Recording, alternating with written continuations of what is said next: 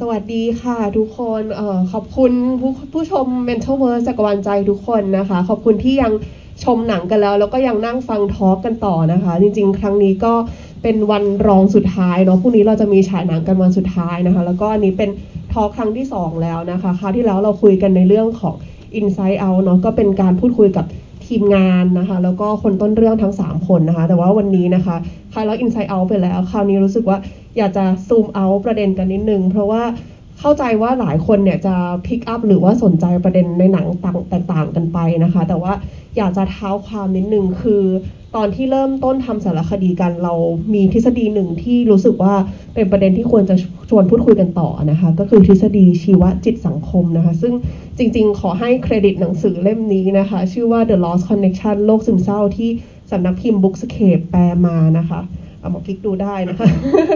นี่ไม่ใช่เป็นบุ๊กทอล์กแต่อย่างใดนะคะก็คือเขาก็จะพูดถึงทฤษฎีนี้ไว้ค่ะเรื่องชีวจิตสังคมเนาะว่าจริงๆปัจจัยของโรคซึมเศร้าเนี่ยมันไม่ได้เป็นเรื่องของสารเคมีในสมองอย่างที่หลายๆคนมักเคยได้ยินกันนะคะจริงๆมันเป็นส่วนผสมของปัจจัยหลายๆอย่างนะคะทีนี้วันนี้ก็เลยรู้สึกว่าอยากจะขยายประเด็นนี้กันเพิ่มเติมนะคะกับผู้เชี่ยวชาญทั้ง3ท่านนะคะที่มากันใน3มิตินะคะทั้งชีวจิตแล้วก็สังคมนะคะอันนี้นั่งกันโดยไม่ได้นัดหมายนะ นั่งกันเรียงได้พอดีมากนะคะโอเคค่ะขอบคุณค่ะก็ท่านแรกนะคะโอ้โหแล้วก็นั่งได้พอดีนะคะท่านที่เป็นตัวแทนของฝั่งชีววิทยานะคะก็เป็นหมอกิ๊กนะคะชัยภัทรชุนหรัตน์นะคะเป็นนายแพทย์ด้านประสาทวิทยาโรงพยาบาลจุฬาลงกรณ์นะคะแล้วก็เป็นผู้แปลหนังสือที่สนุกมากเล่มหนึ่งนะคะรู้สึกขายหนังสือตลอดเวลา ชื่อว่า The Man Who Mistook His Wife for a Hat ใช่ไหมคะโอเคก็ไปตามกันได้นะคะแล้วก็ท่านที่2นะคะคุณปูนนะคะทารีวันเทียมเมฆค่ะจาก Knowing Mind Center นะคะหรือว่าศูนย์มีอีกศูนย์ Knowing Mind Center นี่เป็นcounseling center ใช่ไหมคะแล้วก็เป็นหัวหน้าหน่วยจุฬา Student Wellness จากจุฬาลงกรณ์มหาวิทยาลัยนะคะนี่ก็เป็นตัวแทนของฝั่งจิตวิทยานะคะแล้วก็ท่านสุดท้ายนะคะพี่ตั้มวิจักรพานิชนะคะก็จากวชรศิทธาค่ะก็เป็นพื้นที่การศึกษาที่ใช้ฐานของการภาวนาเนาะเป็นการเรียนรู้แล้วก็ใคร่ครวญกับตัวเองนะคะแล้วก็มีมิติทางสังคมต่างๆด้วยซึ่งจริงๆก็แอบเล่าว่าเบื้องหลังของ Mental Verse เนี่ยก็ได้แรงบันดาลใจมาจากคลาสของวชรศิทธาเช่นกันนะคะก็เดี๋ยวคุยในประเด็นนี้กันต่อเนาะโอเคจริงๆรู้สึกวันนี้ประเด็นมันใหญ่มากๆคำว่าชีวจิตสังคมนะคะแล้วก็เพราะจริงๆรู้สึกว่าถ้าซูมเอาเนี่ยแต่ละประเด็นน่ะคือใช้เวลาเป็นชั่วโมงได้เลยไม่ว่าจะในมิติไหนก็ตามนะคะแต่ว่าอยากถามคำถามที่ง่ายๆก่อนละกันเอาเป็นความรู้สึกหลังดูหนังเพื่อที่จะได้แชร์กับผู้ร่วมชมของเราในวันนี้ด้วยนะคะว่าความรู้สึกหลังดูสารคดีชิ้นเนี้ยรู้สึกอย่างไรแล้วก็มีประเด็นไหนที่รู้สึกสนใจเป็นพิเศษที่อยากจะขยายความไหมคะครับก็ได้ดูเนี่ยประทับใจที่สุดก็คือตัวละครทั้ง3ครับ รู้สึกว่าเขาทั้งบรรยายประสบการณ์ออกมาได้สวยงามแล้วก็ชัดเจนนะครับตัวผมเองเคยดูเวลาคนไข้เนี่ยก็รู้สึกว่าอยากจะมีเวลาได้ให้เขาบรรยายความรู้สึกออกมาเยอะๆอย่างนี้เหมือนกันนะครับก็เป็นโอกาสที่ดีมากๆคือผมรู้สึกประทับใจในเรื่องราวของเขาแล้วก็เราก็มองผ่านมุมไบโอของเราอยู่แล้วนะครับแต่ว่าก็รู้สึกว่าเห็นว่ามันเกิดความคิดว่าเนี่ยเห็นความเชื่อมโยงนั่นเองโดยที่จริงๆไม่ต้องว่ามันจะเกี่ยวข้องกับหัวข้อนี้มันเกิดความรู้สึกนั้นขึ้นมาเลยว่าเนี่ยมันไบโอไซโคโซเชียลนี่มันยังไงนะผมประเด็นที่ผมติดใจที่สุดเอาเป็นเรื่องเวลาเราพูดว่าสังคมเนี่ยเราไม่รู้ว่าเรากำลังคุยกับใครครับ อะไรคือสิ่งที่ทำให้เกิดความเชื่อของสังคมอะไรเงี้ยนะครับเป็นอันที่ผมคิดว่าอยากจะมาชวนคุยขอบคุณค่ะเดี๋ยวประเด็นนี้โน้ตไว้แต่ว่าให้คุณปูนก่อนเลยค่ะความรู้สึกแรกนะคะถ้าเกิดว่าจะพยายามจะประมวลแล้วก็เรียบเรียงคำก็มีความรู้สึกเหมือนกับตอนดูหนังเลยคือถ้าเกิดจะต้องเรียบเรียงคำว่าหลังดูจบรู้สึกยังไงค่ะก็รู้สึกว่าภาษาที่จะถ่ายทอดมันมีให้ใช้จำกัดแต่ก็คำหนึ่งก็คือมีความอึนเมื่อดูก็รู้สึกอึนนะคะแล้วก็มันก็มีความดิ่งแล้วก็ทบทวนกับ เรื่องราวแต่ก็จะอยู่ในขอบเขตของภาษาที่เขาเล่าอะค่ะก็คือมันรับรู้ว่าพอเราเล่าอะเขามีข้อจำกัดในการถ่ายทอดเพราะว่ามันติดขอบอยู่กับภาษาแต่ว่าตอนดูอะมันรู้สึกบียอนไปถึงภายใต้ภาษาที่เขากำลังเล่าเรื่องมันคงมีขอบเขตอะไรที่มันเกิดขึ้นกับชีวิตเขามากมายกว่านั้นอะไรเงี้ยค่ะแล้วก็นั่งดูอยู่กับแฟนเอกก็บอกว่าเนี่ยวันที่เขาแบบอยู่ในห้องคอนซัลทิงอะเขาเหมือนกับนั่งดูหนังพวกเนี้ยอยู่แบบวันละหลายเรื่องอย่างเงี้ยเลยอะไรเงี้ยค่ะแต่เรารู้สึกว่าพอมันมีคนจริงๆอะมันเห็นมันรับรู้แบบฟีลลิ่งกว่าอะไรเงี้ยค่ะแต่ว่าพอมันดูเป็นหนังเงี้ยมันก็มีข้อจำกัดในการที่จะสื่อสารให้ลึกไปถึงระดับฟีลลิ่งเนาะพอมาดูโจทย์ถึงไบโอไซโคโซเชียลตอนดูในหนังอะค่ะอาจจะเป็นประเด็นต่อจากที่คุณหมอกิ๊กใช่ไหมคะบอกเอาไว้ว่าแบบคำว่าโซเชียลคือใครเราอาจจะเห็นในหนังชัดๆอะว่าโซเชียลที่หนังกำลังสื่อสารถึงอะมันอาจจะชัดในระดับครอบครัวแล้วแต่ก่อนที่ครอบครัวจะมาเป็นอย่างเงี้ยมันมีใครทำให้ครอบครัวเป็นแบบนี้กันอีกล่ะอะไรอย่างเงี้ยค่ะแล้วเวลาเราจะกลับมาทำงานเนี้ยถ้าเกิดว่าเราบอกว่าไปทำงานที่ระดับครอบครัวมันเหมือนจะโยนเรื่องเนี้ยอยู่ในระดับไม่พ้นปัจเจกเท่าไหร่อาจจะมากกว่าตัวคนแล้วนะแต่ครอบครัวสำหรับปูนก็ยังเป็นปัจเจกอยู่ในชั้นหนึ่งนะคะก็อยากจะชวนกันสื่อสารต่อว่าแบบถ้าจะให้การแก้ไขที่มาที่ไปของปัญหาสุขภาพจิตอะมันไปพ้นจากระดับปัจเจกไอสังคมที่ว่ามันอยู่ที่ไหนกันนะทิ้งไว้ประมาณนี้ก่อนค่ะครับก็ครั้งนี้เป็นครั้งที่2นะครับที่มีโอกาสได้ดูครั้งแรกเนี่ยไปดูที่ Diversity นะฮะตอนฉายครั้งแรกก็ครั้งนี้ก็รู้สึกเหมือนกับว่ามาเก็บประเด็นมาเก็บหลายๆอย่างที่ในรอบแรกเนี่ยอาจจะไม่ได้อินกับมันมากแต่ว่าอินนะในเรื่องนี้อินกับหนังเรื่องนี้มากนะครับแล้วก็แนะนำให้หลายคนมาดูคือผมว่าอย่างแรกก็คล้ายๆหมอกิ๊กคือรู้สึกชื่นชมนะฮะว่ามันเป็นโอกาสที่ผมคิดว่ายังมีไม่บ่อยมากที่เราได้ฟังเรื่องราวนะฮะหรือประสบการณ์จากมุมของคนที่ประสบนะกับโรคซึมเศร้าเนี่ยด้วยปากของเขาเองนะฮะผมคิดว่าอันนี้เป็นเรื่องที่สำคัญนะแล้วมันก็มีพื้นที่ที่เหมือนพวกเราทุกคนเป็นผู้ฟังอ่ะเป็นผู้ฟังที่ฟังอย่างลึกซึ้งด้วยนะครับฟังแบบฟังไม่ตัดสินเขาอะแล้วก็เหมือนไม่รู้นะถ้าเกิดว่าเอกกับปูนเป็นนักจิตวิทยาเนี่ยก็เหมือนกับเราก็ทำหน้าที่นั้นแหละก็คือเราฟังเขานะฮะโดยที่มีเบสเนี่ยเป็นคนที่ถามคำถามนะครับแล้วก็ผมคิดว่าคนทั้ง3คนเนี่ยมีความแบบ articulate มากคือค่อยๆเล่าเรื่องราวนะฮะแล้วก็เราเห็นภาพไม่ใช่เป็นภาพของการตำหนิด่าว่าด่าทออะไรอย่างเงี้ยแต่ว่ามันเป็นการที่เป็นบทสนทนาที่ค่อยๆทำให้เกิดความเข้าใจตัวเองแล้วก็ทำให้คนที่ฟังก็เริ่มเข้าใจเขาอะไรอย่างเงี้ยนะครับก็รู้สึกว่าเป็นความพยายามอันหนึ่งที่สำคัญมากเลยที่เราจะต้องได้ฟังสตอรี่จากคนที่ประสบการณ์เหล่านี้ด้วยตัวของเขาเองเนาะเพราะว่าหลายๆครั้งเนี่ยผมคิดว่าเรายังอยู่ในสังคมที่ค่อนข้างจะยังมี preconception เกี่ยวกับเรื่องโรคซึมเศร้าเยอะมากใช่ไหมครับเวลาคนเหล่านี้เริ่มเปิดปากพูดว่าเขาเป็นเนี่ยเราก็จะมีคำแนะนำอะไรที่แปลกๆเหมือนกับรีบแนะนำมากเกินไปหน่อยเพราะว่าเราอาจจะไม่เข้าใจหรือว่าเราอาจจะเกิดความรู้สึกไม่ค่อย comfortable อะไรอย่างเงี้ยว่าเราจะแบบช่วยเขาได้ยังไงอะไรประมาณนี้นะครับเพราะฉะนั้นผมคิดว่าอันนี้เป็นประเด็นที่สำคัญมากชื่นชมมากนะฮะแล้วก็วันนี้ก็คล้ายๆครั้งที่แล้วนะก็จะมีผมรู้สึกว่าหนังเรื่องนี้พาเราไปไกลมากกว่า conversation ปกติเกี่ยวกับเรื่องโรคซึมเศร้าเพราะส่วนใหญ่ก็จะวนเวียนอยู่กับเรื่องเนี่ยไบโอไซโคเนาะแต่ผมคิดว่าประเด็นโซเชียลนี่มันค่อนข้างโดดเด่นมากเลยในจักรวาลใจเนี่ยครับเพราะว่าคือเบสเขาพยายามอธิบายถามคำถามแบบไม่อธิบายถามคำถามที่แล้วก็ไม่มีเนาะที่ตอบเนี่ยแล้วก็หลายๆคนทั้ง3คนแหละก็ชี้ให้เห็นว่ามันมีความเกี่ยวพันกับเรื่องโครงสร้างอำนาจมันมีความเกี่ยวพันกับเรื่องสังคมชายเป็นใหญ่นะฮะวัฒนธรรมสังคมประเพณีค่านิยมต่างๆที่มากดทับคือความเศร้าเนี่ยมันไม่ได้เกี่ยวกับมันไม่ได้เท่ากับโรคซึมเศร้านะทุกคนก็เศร้าเป็นปกติในชีวิตประจำวันนะครับแต่ว่าความเศร้าเหล่านี้มันหนักได้ยังไงมันหนักแล้วมันรีพีทซ้ำๆจนมันกลายเป็นสิ่งที่แบบสตั๊กอยู่ในแบบ ไซคีของเขาได้ยังไงนะฮะอันนี้ผมคิดว่ามันเป็นอะไรที่น่าสนใจที่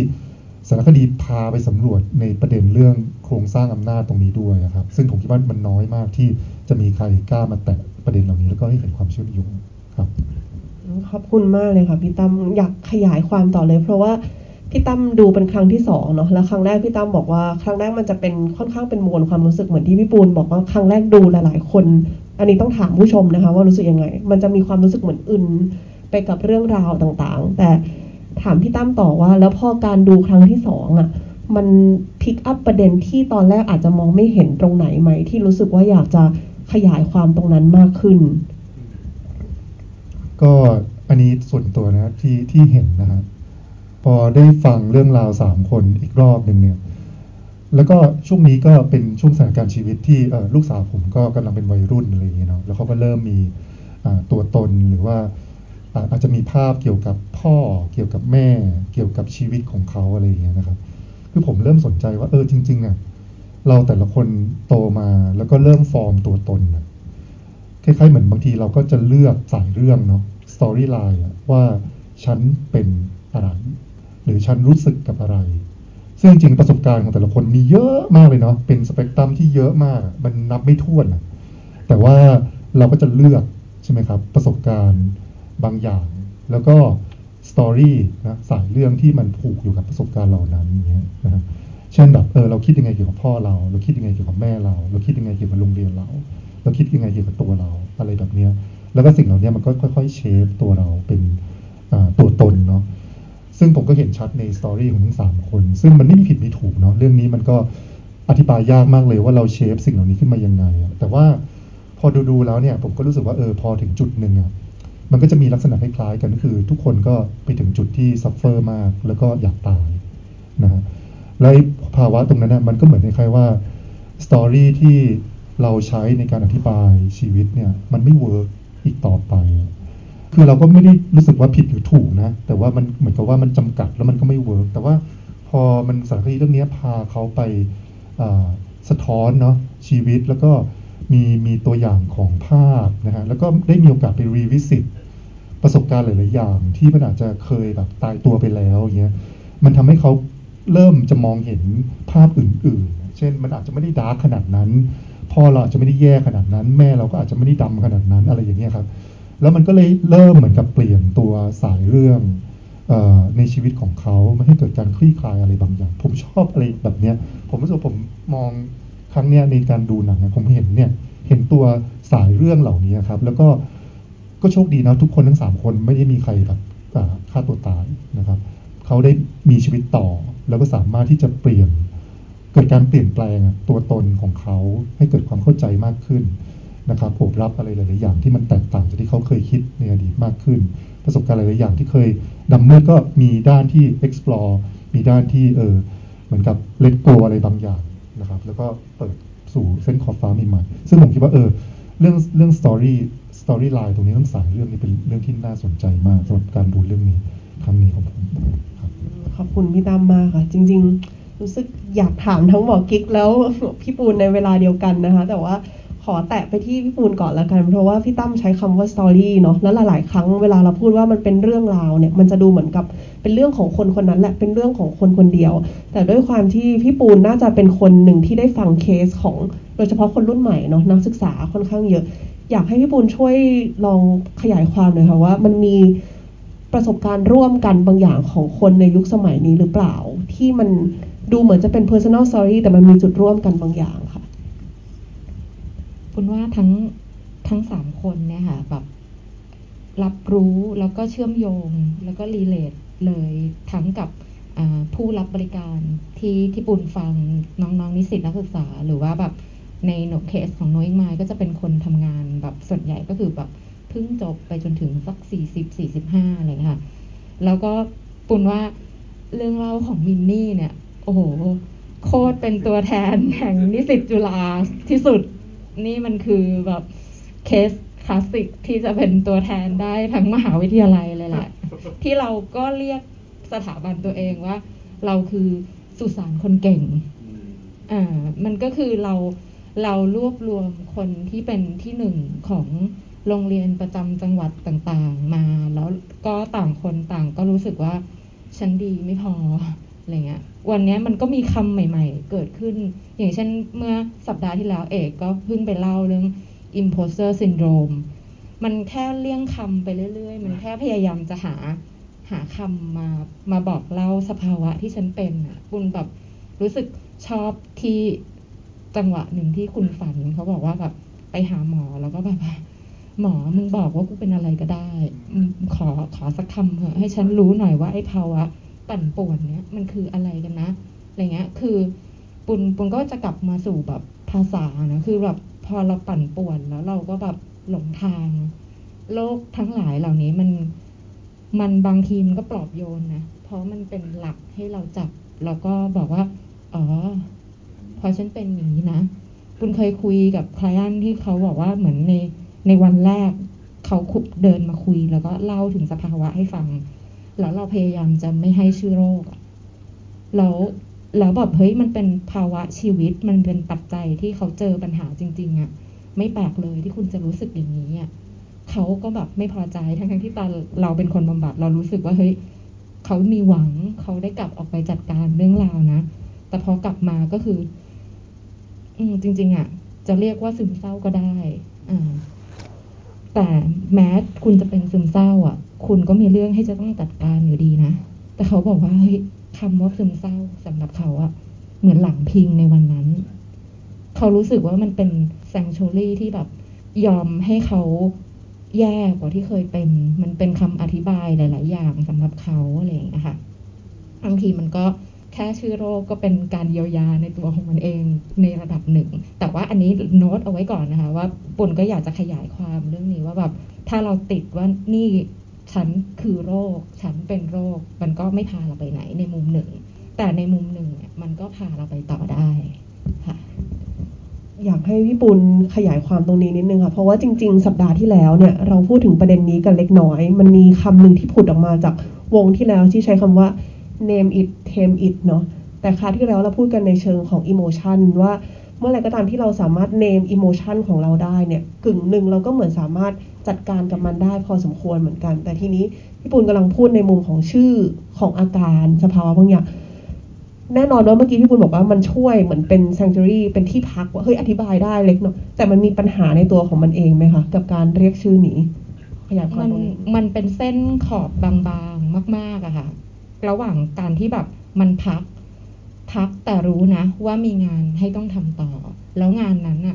เขาก็คือคนที่รับผิดชอบใหญ่ด้วยที่จะต้องไปเวิร์กกับมันไปเคลียร์กับมันไปหาคำตอบกับมันแต่มันก็จะมีอีกหลายหลุมที่พักนานเกินไปแล้วก็เมื่อกี้นั่งคุยกันมาในรถคุยกันกับเอกว่าสำหรับปูนบางทีนะชื่อโรคมันไม่ต่างกับไพ่ยิปซีมันไม่ต่างกับเราบอกว่าเราเป็นลัก2เราเป็นลัก4ในศาสตร์ใดๆมันไม่ต่างกับการที่บอกว่าเราเป็นบุคลิกภาพ A B C D ในแบบวัดใดๆเท่าไหร่หรอกเพราะมันคือชุดคำที่มีแบบแก๊งหมอส่วนใหญ่ก็เป็นชายเป็นใหญ่ เป็นแก๊งคุณลุงหมอกลุ่มหนึ่งที่ตกลงกันในบอร์ดแล้วเราก็จะตั้งตำราขึ้นมาอาจจะให้ชื่อมันว่า DSM-4 ก็ได้หรือถ้าวันนั้นเขาบันเจิดคำอื่นเขาอาจจะเรียกชื่ออย่างอื่นอาจจะไม่ได้เรียกว่า depressed อาจจะไม่ได้เรียกว่า bipolar เขาจะตั้งชื่ออะไรก็ได้เราต้องเข้าใจมันก่อนว่ามันเป็นแค่ชุดคำที่จะชวนตกลงกันแต่ถ้าเราติดกับมันมากเกินไปว่ามันคือเราค่ะแล้วไม่ได้พาไอชุดคำของการวินิจฉัยมันไม่เคยบอกเราเลยนะว่าสาเหตุที่คุณเป็นอาการเนี้ยมันอยู่ตรงไหนปูนบอกกับวิชาชีพตัวเองรวมถึงจิตแพทย์นักจิตวิทยาด้วยว่าเราเนี้ยแบบเป็นกลุ่มอาชีพที่อ่อนด้อยทางวิทยาศาสตร์มากเลยนะรู้สึกว่าแบบเนี่ยทีมงานเชิญหมอกิ๊กมานี่ถูกมากเลยนะคือแบบประสาทวิทยามันยังมีไบโอมาร์เกอร์อะไรแน่ชัดอะไรเงี้ยแต่ว่าศาสตร์ทางจิตวิทยาโรคซึมเศร้ามันไม่ใช่ดีซีที่แบบมีไบโอมาร์เกอร์ใช่ไหมอาจารย์มันยังหาไม่ได้ตอนนี้มันยังหาไม่ได้อย่างเงี้ยค่ะปุณก็ยังบอกว่าเฮ้ยเรายอมรับกับผู้รับบริการเราไปเลยนะเว้ยว่าศาสตร์เราเนี่ยจริงๆแม่งอ่อนด้อยมากๆเราแบบขอ humble กับคุณเลยอย่างเงี้ยแต่เราคือคนที่เราไม่มีทางออกสำเร็จรูปให้คุณด้วย คุณเป็นซึมเศร้าอ่ะแต่ทางออกของซึมเศร้าไม่ได้มีทางรักษาที่ตายตัวไม่ได้มีสูตรสำเร็จที่แบบใครจะมาโฆษณาว่าแบบเฮ้ยอันนี้มันเป็นทางลัดที่สุดอะไรแบบนี้ค่ะมันยังมีพื้นที่ให้ทำงานต่อที่จะต้องไปค้นหาสาเหตุของใครสาเหตุของมันไอไบโอไซโคโซเชียลเนี่ยมันรู้แหละว่าแบบเป็นกลุ่มชุดพื้นที่เนาะแต่ไบโอของแต่ละคนก็ไม่เหมือนกันไซโคของแต่ละคนไม่เหมือนกันและโซเชียลของแต่ละคนยิ่งโคตรจะไม่เหมือนกันขอบคุณค่ะนี้หมอกิ๊กจังหวะดีมากเหมือนส่งไม้ต่อมาให้พอดีให้ชี้แจงเพราะว่าหลายๆครั้งเมื่อกี้พี่บุญบอกว่าทางวิทยาศาสตร์เนี่ยข้อดีของมันคือเหมือนมีมาร์กเกอร์ชัดเจนอันนี้คือเป็นอันนี้คือไม่เป็นแต่เข้าใจว่ามันก็มีปัญหาของตัวมันเองในประเด็นนี้อยู่ใช่ไหมคะแล้วก็เข้าใจว่าหมอกิ๊กเคยให้สัมภาษณ์เรื่องนึงเพราะหมอกิ๊กทำงานเรื่องเกี่ยวกับความทรงจำบางอย่างด้วยว่าหลายครั้งเวลาเราพูดถึงโรคซึมเศร้าเนี่ยมันเหมือนมันเป็นเรื่องของพันธุกรรมที่เราอาจจะมีแนวโน้มที่จะเป็นถ้าพ่อแม่ของเราเป็นป่วยด้วยโรคนี้หรือมีสารเคมีบางอย่างที่เราติดตัวมาตั้งแต่เกิดแต่ประเด็นนี้มันมีโปรและคอนในตัวของมันเองยังไงคะกับการที่เราระบุโดยชัดเจนว่าเธอเป็นเธอไม่เป็นผมชอบมากเลยที่พูดเรื่องประเด็น DSM ครับเพราะ DSM เนี่ยแม้กระทั่งในวงการแพทย์ก็คิดว่าเป็นปัญหารบกวนขยายความ DSM เพิ่มเติมได้ไหม DSM เนี่ยคือมันเป็นชุดคำวินิจฉัยกลุ่มอาการต่างๆซึ่งสมมุติว่า1โรคก็จะมีอยู่ลิสต์อยู่11อาการนะครับถ้าคุณได้4ใน11นี้คุณก็รับไปเลยชื่อโรคนี้ถ้าคุณมีอาการนานเกินเวลา X เดือนและมีอาการเข้าได้4ใน11คุณเป็นโรคนี้ครับพอเป็นโรคนี้ก็จะมีชุดการรักษาซึ่งมีไกด์ไลน์ว่าอันดับที่1คุณทำอันนี้อันนั้นครับสิ่งนี้มันเกิดมาผมเชื่อว่าเป็นเพราะว่าก่อนหน้านี้มันซับซ้อนมากจนกระทั่งต่างคนต่างมีวิธีเป็นของตัวเองไม่มีความเป็นมาตรฐานใดๆอะไรทั้งสิ้นใครอยากจะเรียกชื่อโรคอะไรก็เรียกได้มันก็เกิดความสับสนจะมาหาวิธีทางออกที่ดีที่สุดมันไม่มีวิธีซึ่งก็ทำให้กลายเป็นว่าใครจะไปไหนก็ไปเจออะไรไม่มีอะไรคาดเดาได้ผมก็เข้าใจความฟรัสเตรทเขาอยู่ในยุคนั้นมันก็ทำอะไรไม่ได้มากเขาก็รวบรวมเป็นชื่อโรคเนี่ยครับ DSM จนมาถึงเบอร์4ตอนสมัยผมเป็นนักเรียนแพทย์มันเป็นเบอร์4ครับผมเห็นปุ๊บความฝันของการเป็นจิตแพทย์ผมก็แตกสลายทันทีเพราะผมก็รู้สึกแบบเดียวกันเลยกับ DSM แล้วผมไม่ค่อยแน่มั่นใจว่านี่คือวิธีนี้จริงไหมอะไรนะครับตอนหลังๆก็รู้สึกว่าสุดท้ายมันก็วนเวียนครับผมก็ไปเป็นอย่างอื่นผมไปเป็นหมอสมองเลยนะครับก็เข้าใจในมุมของสมองกลับมาก็ไปเรียนนิวโรไซส์ผมคิดว่านิวโรไซส์มันเป็นสาขามันชื่อวิทยาศาสตร์แต่ว่าคำว่าวิทยาศาสตร์เนี่ยไม่ได้แปลว่าจะต้องเอาเครื่องมือไปตรวจวัดเพื่อทำความเข้าใจอย่างเดียวมันเป็นชื่อกระบวนการในการเข้าใจทางวิทยาศาสตร์เนี่ยต่อให้เป็นปัจจัยทางสังคมก็มีกระบวนการทางวิทยาศาสตร์ได้งั้นผมขอแยกปัจจัยอันนี้เอาไปก่อนนะฮะแต่ที่ผมไปเรียนเนี่ยไม่ได้ใช้เครื่องมือทางไบโออย่างเดียวเช่นเป็นต้นนะครับเช่นความทรงจำแล้วก็ไปใช้วิธีการวัดความจำได้เพื่อจะชั่งตวงวัดอะไรเงี้ยแต่ว่าปัญหามันคือสิ่งนี้ครับว่าปัญหาที่เรากำลังจะจัดการเนี่ยมันมีหลายเลเยอร์มากๆการที่พยายามให้ชื่อหนึ่งแล้วพยายามจะบอกว่า1ชื่อ1การรักษาเนี่ยผมว่าไม่มีทางสำเร็จผมเห็นด้วย 100% แล้วก็แม้กระทั่งในวงการวิทยาศาสตร์ที่ต่างประเทศตอนนี้เขาก็รื้อใหม่ เขาก็บอกว่าเขาไม่ต้องการสิ่งนี้แล้วเขาต้องการ identify ปัจจัยของแต่ละคนเพราะว่า intervention เนี่ยมันจะต้องสอดคล้องไปกับปัจจัยที่เกิดขึ้นในแต่ละคนแต่ในวงการแพทย์ก็มีข้อจำกัดเพราะว่าแพทย์เราก็จะพูดถึงแต่ยาหรือว่าอะไรเงี้ยใช่ไหมครับมันก็ไม่ตอบโจทย์อยู่ดีเพราะว่าจะให้ยาไปแล้วเสร็จแล้วยังไงต่อถ้าเกิดมองในมุมของ neuroscience เนี่ยมันก็จะมีว่าถ้าผมช่วยยกตัวอย่างคนหนึ่งนักวิทยาศาสตร์ที่ผมชอบมากคือโรเบิร์ต สโปลสกี้บอกว่าการตัดสินใจของเราณวินาทีนี้เกิดจากการสั่งกระแสประสาท neural firing ก็คือตัวเซลล์ประสาทมันทำงานนะครับแต่ว่าในวินาทีนี้แล้วก็เกิดจากสารเคมีที่เกิดขึ้นในไม่กี่วันที่ผ่านมาแล้วก็เกิดจากปัจจัยฮอร์โมนซึ่งประมาณช่วงอาทิตย์เนี่ยแล้วก็เกิดจากชีวิตของเราในช่วง1 เดือน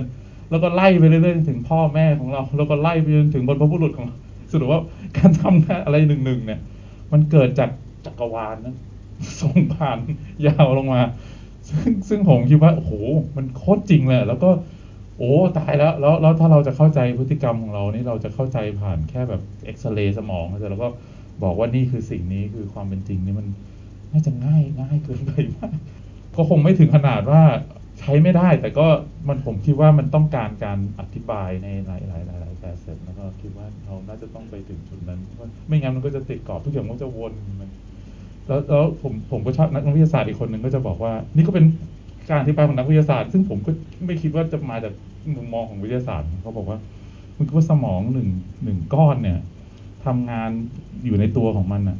สมองมันแอบคุยกันกับสมองคนอื่นแปลว่าแอบคุยกันนี่หมายความว่า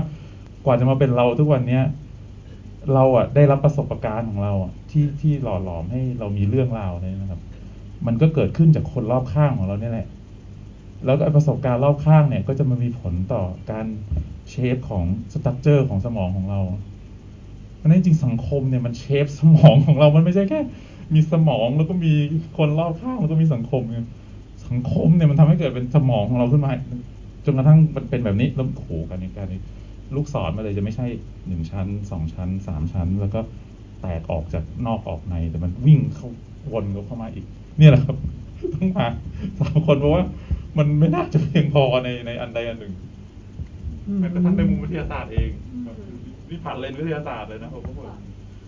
จริงๆประเด็นนี้ขยายความต่อได้เยอะมหาศาลมากเพราะว่าถ้าอย่างในเรื่องสมองส่วนใหญ่คนจะเปรียบ analogy สมองกับคอมพิวเตอร์ใช่ไหมคะที่โดยพื้นฐานแต่ว่าคอมพิวเตอร์เนี่ยมันเป็นซอฟต์แวร์ที่มันติดตั้งด้วยตัวของมันเองใช่ไหมคะกึ่งหนึ่งมันคือติดตั้งไปแล้วมันก็อยู่กับที่ของมันอย่างนั้นแต่เมื่อกี้พอฟังหมอกิ๊กแล้วจริงๆสมองมันมีการวิวัฒน์ตัวมันเองตลอดเวลาจากการสื่อสารของมันเองกับสมองของคนอื่นๆกับสังคมต่างๆทีนี้อยากให้เชื่อมโยงนิดนึงค่ะว่าเราคิดว่ามันมีปัจจัยของยุคสมัยอะไรไหมคะที่มันแบบเชฟสมองของคนเราในยุคนี้ที่หลายๆคนมักมองว่ามันกลายเป็น generation of depression ร่วมกันสมองถ้าเทียบคอมพิวเตอร์นะครับห่วยกว่าคอมพิวเตอร์เยอะห่วยแง่แบบจำนวนของที่จะจำได้กล้องมันก็ดีขึ้นเรื่อยๆอะไรนะครับการอัดเสียงก็ดีขึ้นเรื่อยๆมันถึงจุดที่ resolution ของเทคโนโลยีครับมันเกิน resolution ของชีววิทยาไปแล้วแต่ว่าคอมพิวเตอร์มันยังสู้คนไม่ได้เป็นเพราะว่าสมองเนี่ยคือเขาไม่มีอันหนึ่งที่เขาบอกว่าดูสิคอมพิวเตอร์มันชนะแบบแชมป์โกโลกอ่ะมันคือแบบถึงจุดยอดของความฉลาดมนุษย์แล้วแต่เขาจะบอกว่าเนี่ยพอแมตช์นั้นจบลงอ่ะลีก็เดินออกไปก็มีเพื่อนก็กอดกันก็ไปกินข้าวไปอะไรก็ move on กับชีวิตไอ้เครื่องนั้นอ่ะไม่ทำอะไรอีกแล้วปิดสวิตช์แล้วไม่มีอะไรแล้ว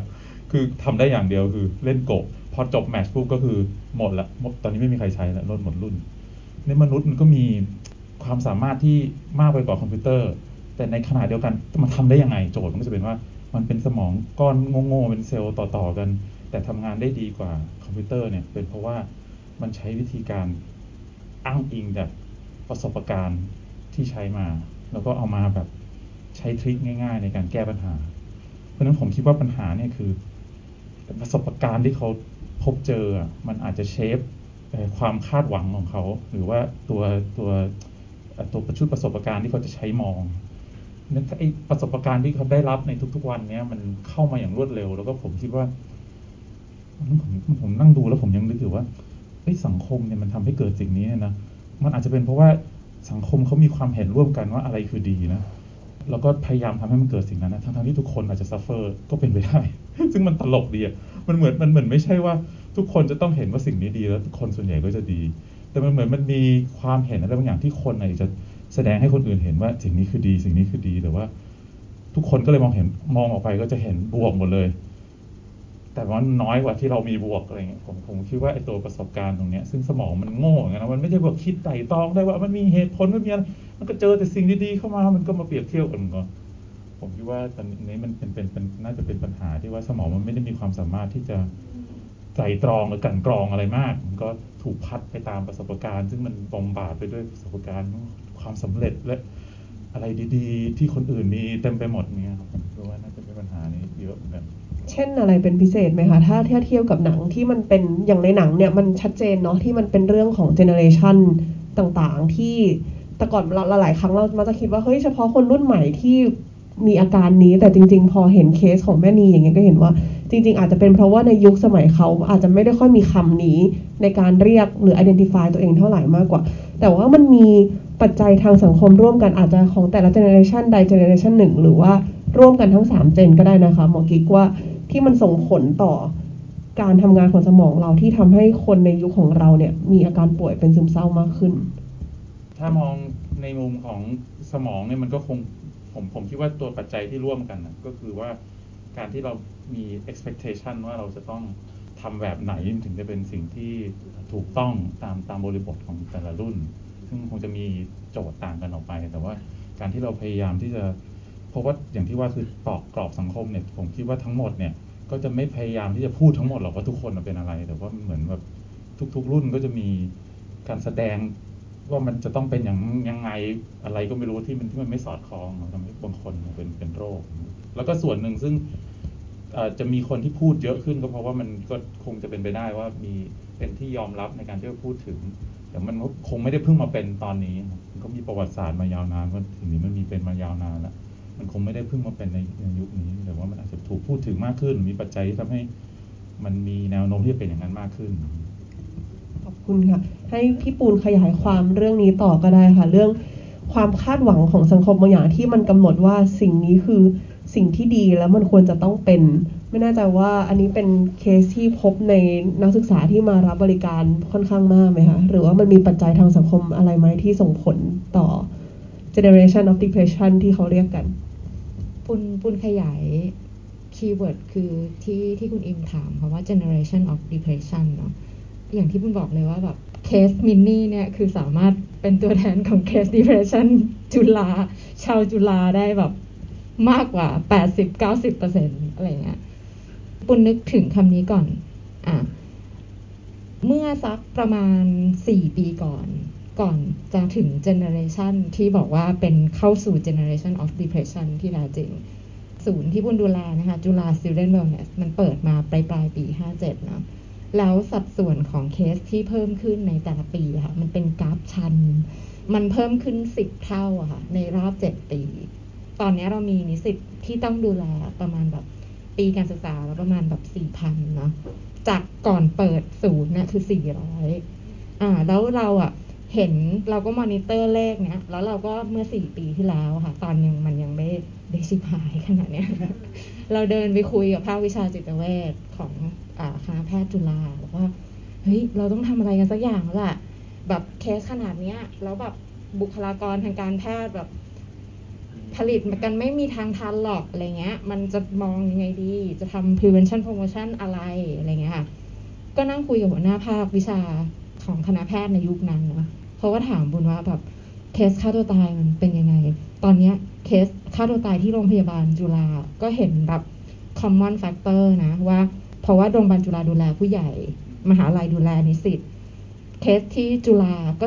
สูงขึ้นเหมือนกันโดยที่เคสที่แบบกลับมาซึมเศร้าในยุคนี้คือคนวัยประมาณสัก40ก็คือคนที่เคยเป็นนิสิตนักศึกษาตอนเจเนอเรชันต้มยำกุ้งส่วนน้องที่เปราะบางที่เป็นนิสิตนักศึกษาในยุคนี้ก็เป็นแบบลูกของคนเจเนอเรชันต้มยำกุ้งแล้วก็มาเป็นวัยรุ่นเนี้ยมันก็มีความรีเลทแต่พอลองย้อนกลับไปดูเมื่อดูสถิติการฆ่าตัวตายค่ะของปี2021-2022มันมีความสูงหรือว่าจริงๆใกล้เคียงนะคะแต่ว่าชนะปี4041อยู่เล็กน้อยนะมันเป็นช่วงกราฟที่แบบ4041คนไทยก็ฆ่าตัวตายเยอะมากแล้วมันก็ดรอปลงอะค่ะพอมายุคโควิดเนี่ยค่ะเราอยู่ลูปนั้นเลยแล้วเราชนะ4041ไปแล้วถ้าเกิดดูสถิติระดับประเทศนะแต่ตอน4041เราได้ยินคำว่า depression กันไหมเราไม่ได้ยินเนาะมันยังไม่ได้แบบมีบัญญัติเราเข้าใจได้ในระดับชีวิตว่าเมื่อมันเจอวิกฤตมันมีปัจจัยที่แบบคนทนได้ยากมันเข้าใจได้กับความไม่อยากจะรับแล้วมันก็แบบไม่ต้องให้โลกแต่ตอนนี้ค่ะเรากลับมาอยู่ภาวะแบบนั้นถ้าเกิดว่าปูนนั่งดูแบบ ตัวเองอะค่ะไปเทียบกับนิสิตนักศึกษานะนั่งคุยกับน้องๆกันเลยว่าแบบเฮ้ยถ้าเราไปเป็นนิสิตนักศึกษาอาจารย์ว่าอาจารย์เรียนรอดไหม ผมไม่รอด อาจารย์จะได้จบหมอไหมอะไรเงี้ยถ้าเกิดว่าเราเป็นเด็กแบบมัธยมปลายเราจะสอบติดกันเปล่าวะพี่ อะไรเงี้ยแบบเราจะคอนเซนเทรตแบบเรียนออนไลน์ได้แบบ4 เทอมหรอแบบบ้าไปแล้วเราก็ไม่รอดเหมือนกันนะคะมันก็เลยกลับมาสู่ว่ามันเป็นยุคสมัยแห่งความทุกข์เคลียร์คำว่า depression ออกไปก่อนอยากจะชวนเคลียร์คำว่า depression ออกไปก่อนแต่มันเข้าใจกลับมาเข้าใจได้ว่าเนี่ยมันคือยุคสมัยแห่งความทุกข์สัญญาณความเศร้าอ่ะไม่ต้องเป็นใช้ชื่อโรคเลยนะแต่เป็นอารมณ์เศร้าอ่ะมันเป็นสัญญาณชีวิตที่กำลังบอกว่าตอนนี้ชีวิตมีภัยคุกคามกลับมาสู่สมองอ่ะว่าแบบเราวิตกกังวลเราเศร้าเราหวั่นเกรงเรารู้สึกไม่มั่นคงปลอดภัยในสังคมนี้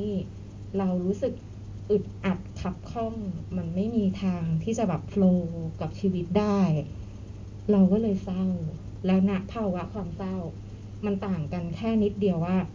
คนเศร้ายุคนี้เขามีช้อยส์เพราะเขาเห็นตัวอย่างว่าช้อยส์ 1ก็คือไม่เอาแต่ว่าสังคมก่อนคือมึงต้องทัฟมึงต้องรอดมึงต้องทนสิต่อให้มึงเศร้าอ่ะมึงก็ต้องทนอะไรเงี้ยเป็นค่านิยมของยุคนั้นแต่พอยุคนี้มันแค่เปลี่ยนค่านิยมว่าแบบเขาเริ่มเห็นว่าแบบมันเป็นช้อยส์การไม่อยู่การปล่อยไหลการปล่อยให้ดิ่งเศร้านี่คือช้อยส์มันก็กลับมาสู่เจเนอเรชันที่เขาจะเรียกตัวเองได้ว่าฉันกำลังเศร้าอยู่อย่ามายุ่งกับฉันอะไรเงี้ยอย่ามาบีบคั้นฉันมากเกินไปฉันซึมเศร้านะ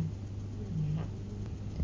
เหมือนเราอยู่ในโหมดที่ต้องเป็นไฟเตอร์โหมดตลอดเวลาเหมือนต้อง alert ตลอดเวลาใช่ไหมคะก่อนที่จะไป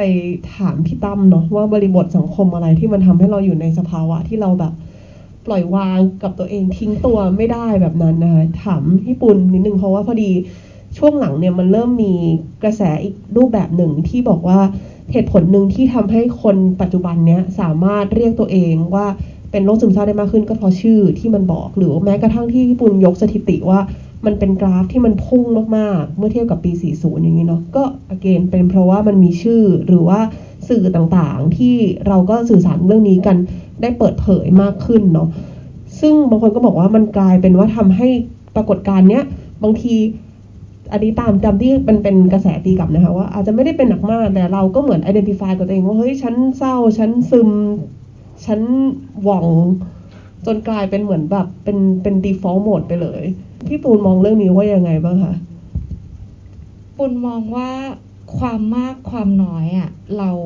ไม่สามารถประเมินได้ด้วยคนอื่นนะเพราะสุดท้ายอ่ะความรู้สึกแย่มากแย่น้อยมันเป็นแบบประเมินที่เขาต้องบอกตัวเองอ่ะเหมือนเราบอกว่าเรามีเงินพอใช้จ่ายหรือเงินไม่พอใช้จ่ายอ่ะก็ต้องเป็นคนบอกตัวเองเหมือนกันมันไม่ใช่แบบว่าเราต้องมีรายได้ครัวเรือนเท่าไหร่แต่ถ้าเกิดว่าต่อให้เรามีรายได้ครัวเรือนมากแต่เราไม่พอใช้จ่ายเพราะเราก็มีค่าใช้จ่ายเยอะมันก็คือไม่พอสำหรับบ้านนั้นอารมณ์เป็นคล้ายๆแบบนั้นซึ่งแบบมันไม่สามารถจะนิยามชีวิตใครแทนใครว่าแบบเฮ้ยนี่มันคือเรื่องขี้ประติ๋วทำไมคุณถึงเศร้ามากหรือว่าคุณเศร้านิดเดียวแต่ว่าคุณกำลัง acting เพราะว่ามันมี reinforce ของการเป็นซึมเศร้าเช่นจะดรอปเรียนได้จะได้สอบใหม่หรือเปล่าอะไรอย่างเงี้ยก็ต้องไปดูมันอาจจะทั้งมีและทั้งไม่มีก็ต้องไปดูในบริบทแต่มันไม่สามารถจะบอกแบบตีขลุ่มได้ขอบคุณมากเลยค่ะผมรู้สึกว่าเป็นหนึ่งในประเด็นที่สำคัญนะเหมือนมันมีการตีกันกลับไปตีกันกลับมาช่วงหนึ่งที่ไม่สามารถเรียกตัวเองกับสิ่งนี้ได้เราก็เรียกแต่พอพูดมากๆก็กลายเป็นใช่เดี๋ยวจะถือว่าโอ้หว่องง่ายจังเลยซึมง่ายจังเลยแต่ว่าจริงๆอย่างที่พี่ปูนบอกนะคะว่าเราไม่สามารถไปตัดสินหรือประเมินได้ว่าเฮ้ยเศร้าจริงหรือไม่เศร้าจริงมันคือสภาวะที่คนคนนั้นต้องพูดออกมาเองและแล้วชวนแบบคอนเซิร์นอีกอย่างหนึ่งว่าอาจจะเศร้าง่ายอาจจะเข้าง่ายเมื่อเทียบกับไอ้ง่ายยากเนี่ยคุณว่ามันต้องมีค่ากลางที่จะแบบพูดแล้วอ้างอิงเนี่ยเขาอาจจะเทียบกับคนยุคเขาซึ่งเศร้าง่ายอาจจะเศร้าง่ายกว่าคนยุคก่อนจริงๆก็เป็นไปได้ แต่เศร้าง่ายอ่ะเราเศร้าไหมก็เศร้านะมันไม่ได้ต้องไปเนมที่ง่ายหรือยากอ่ะแต่มันเนมที่เศร้าแล้วก็แบบเมื่อเศร้ามันก็ต้องแบบทำอะไรกับมันบางอย่างอย่างเงี้ยแล้วก็ต้องอย่าลืมว่าเขาเศร้าง่ายอ่ะถ้าอย่างหมออีกบอกว่าโหนี่มันคือแบบปุณไม่สามารถจะเรียกอธิบายอย่างหมอกิ๊กได้นะแต่มันคือแบบอิทธปัจจยตาที่หลอมรวมให้คนคนหนึ่งฟอร์มตัวขึ้นมามันแบบมีทุกอย่างมารวมกันอ่ะงั้นคนเจนก่อนอ่ะคุณก็เป็นหนึ่งในความรับผิดชอบที่หล่อหลอมคนเจนนี้มาที่จะทำให้เขาแบบทัฟน้อยแต่ที่ปุณเจอนะที่มันเป็นปัญหาคือดันดื้อดึงกับเรื่องที่ควรจะปล่อยง่ายดันไปปล่อยกับเรื่องที่ไม่ควรจะปล่อยอันนี้จะเป็นปัญหามากกว่าขอบคุณมากเลยค่ะไม่งั้นเดี๋ยวจะต้องมีสกอร์ให้กับทุกสิ่งทุกอย่างนะคะจะต้องทุกอย่างเป็นตัวการตรวจจับโอเค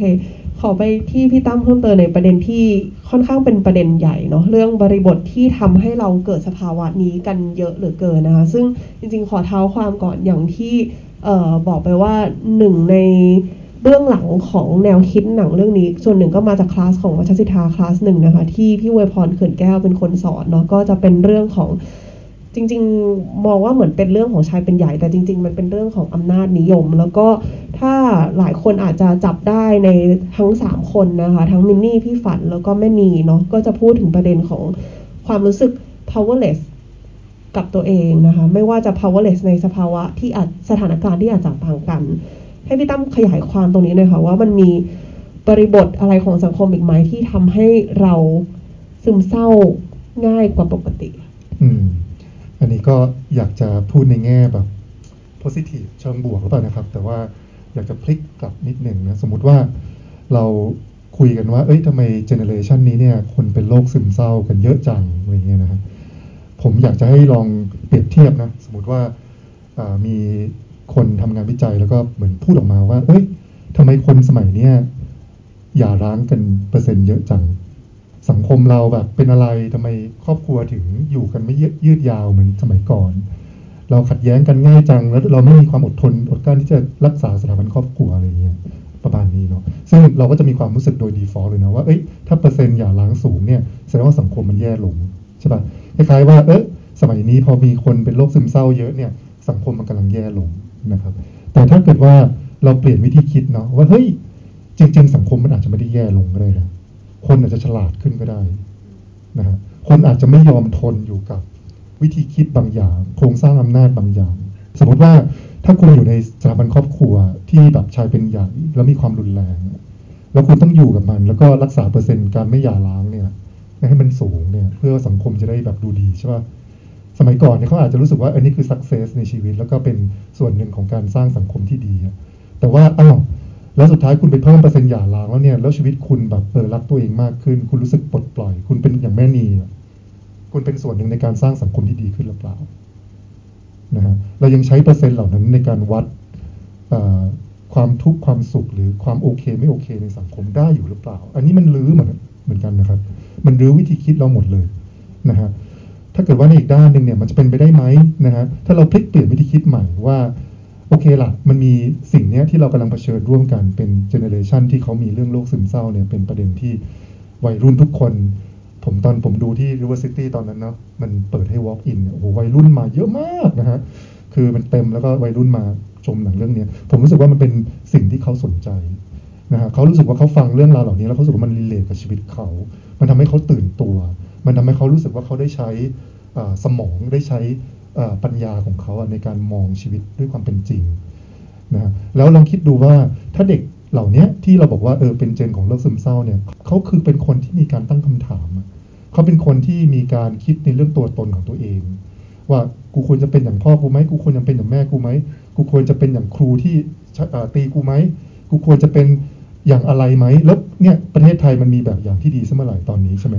คือมันเหมือนกับมัน loss เหมือนกันเป็นภาวะของการ loss แต่ว่าในขณะเดียวกันเนี่ยมันเป็นโลกของคนฉลาดเหมือนกันนะครับคือลองคิดดูนะว่าถ้าเกิดว่าคุณมีคนหนึ่งที่เขาโตมาในสังคมอำนาจนิยมแล้วก็แบบชายเป็นใหญ่แล้วเขาก็แบบว่าเหมือนเช็คมาร์กแบบถูกทุกอย่างเลยเขาเป็นคนแมนเขาเป็นคนประสบความสำเร็จเขาเป็นคนไรส์เร็วมากเขาเป็นคนที่พ่อทำยังไงเขาก็เป็นอย่างพ่อ คือไม่มีการเปลี่ยนแปลงอะไรเลยเขาก็อาจจะไม่มี pressure อะไรเลยเนาะ success แล้วเขาไม่เป็นโรคซึมเศร้าเขาไม่ต้องตั้งคำถามกับอะไรเลยซึ่งมันก็อาจจะมีคนแบบนี้เยอะเนาะในเจเนอเรชันก่อนๆนะฮะแต่เจนเนี้ยเด็กๆมันไม่เป็นแบบนั้นนะ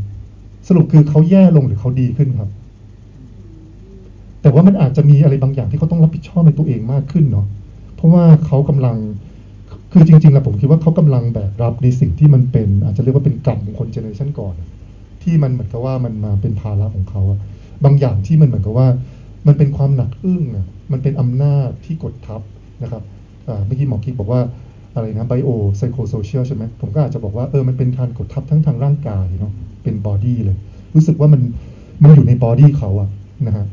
แล้วมันอยู่ในการกดทับทางอารมณ์ความรู้สึกของเขาใช่ไหมทางอิโมชันทางฟีลลิ่งของเขาหรือทางนีดของเขา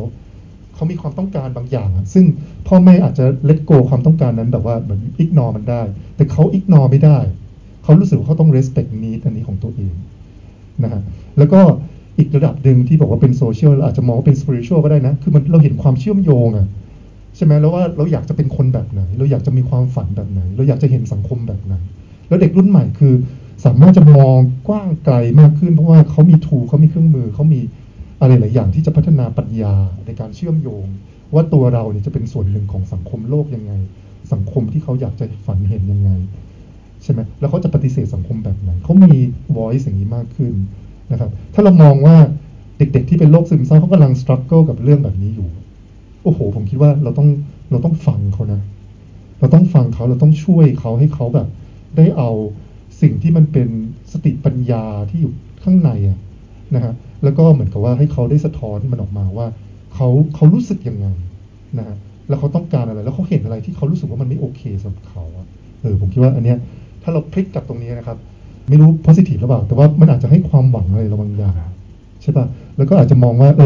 มันเป็นอาจจะเป็นเจเนอเรชันของการเปลี่ยนแปลงแล้วแหละเราจะเดินไปในทิศทางแบบเดิมไม่ได้แล้วเพราะว่าเราก็รู้นะว่ามันซุยไซดัลขนาดไหนสังคมที่อำนาจนิยมชายเป็นใหญ่อะไรแบบนี้นะครับคือผมตอนผมไปเรียนที่ต่างประเทศนะตอนนั้นผมก็20 ปีที่แล้วนะครับตอนผมไปตอนนั้นก็ยังไม่มีกระแสของโรคซึมเศร้าในประเทศไทยนะครับ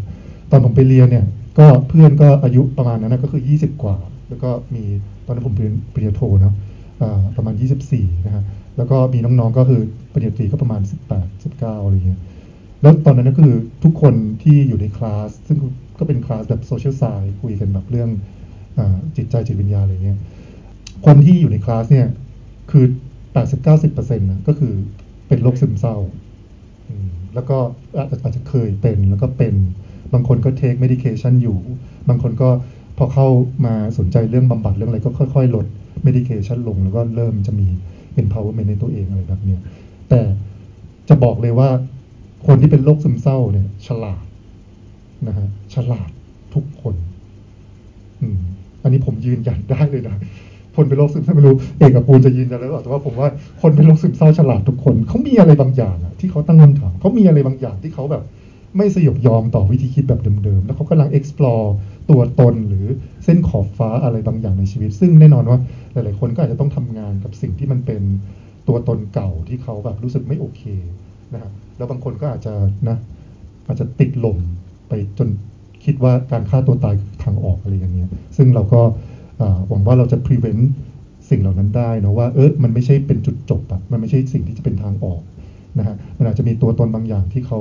รู้สึกไม่โอเคกับสังคมกับสิ่งที่เขารู้สึกกับตัวเองคนอื่นคิดกับเขาอะไรเงี้ยแต่นั่นก็เป็นแค่ความคิดที่มันสามารถที่จะเปลี่ยนแปลงได้ถ้าเกิดว่าเขาแบบผ่านกระบวนการบางอย่างโอ้จริงๆอันนี้เป็นพาราไดม์ชิฟต์มากๆนะพี่ตั้มถ้าไปสู่จุดนั้นเพราะว่ายังรู้สึกสั่นสะเทือนอยู่เพราะว่าที่หมอกิ๊กบอกว่าบางทีที่มันเป็นปัญหาเพราะว่าเรามีบรรทัดฐานคำว่าดีไม่ดีถูกต้องไม่ถูกต้องแต่ถ้าเรารื้อคำว่าดีไม่ดีถูกต้องไม่ถูกต้องออกไปแล้วมองมันอย่างเป็นปรากฏการณ์ว่านี่คือการยอมรับสภาวะที่เกิดขึ้นกับตัวเองอย่างแท้จริง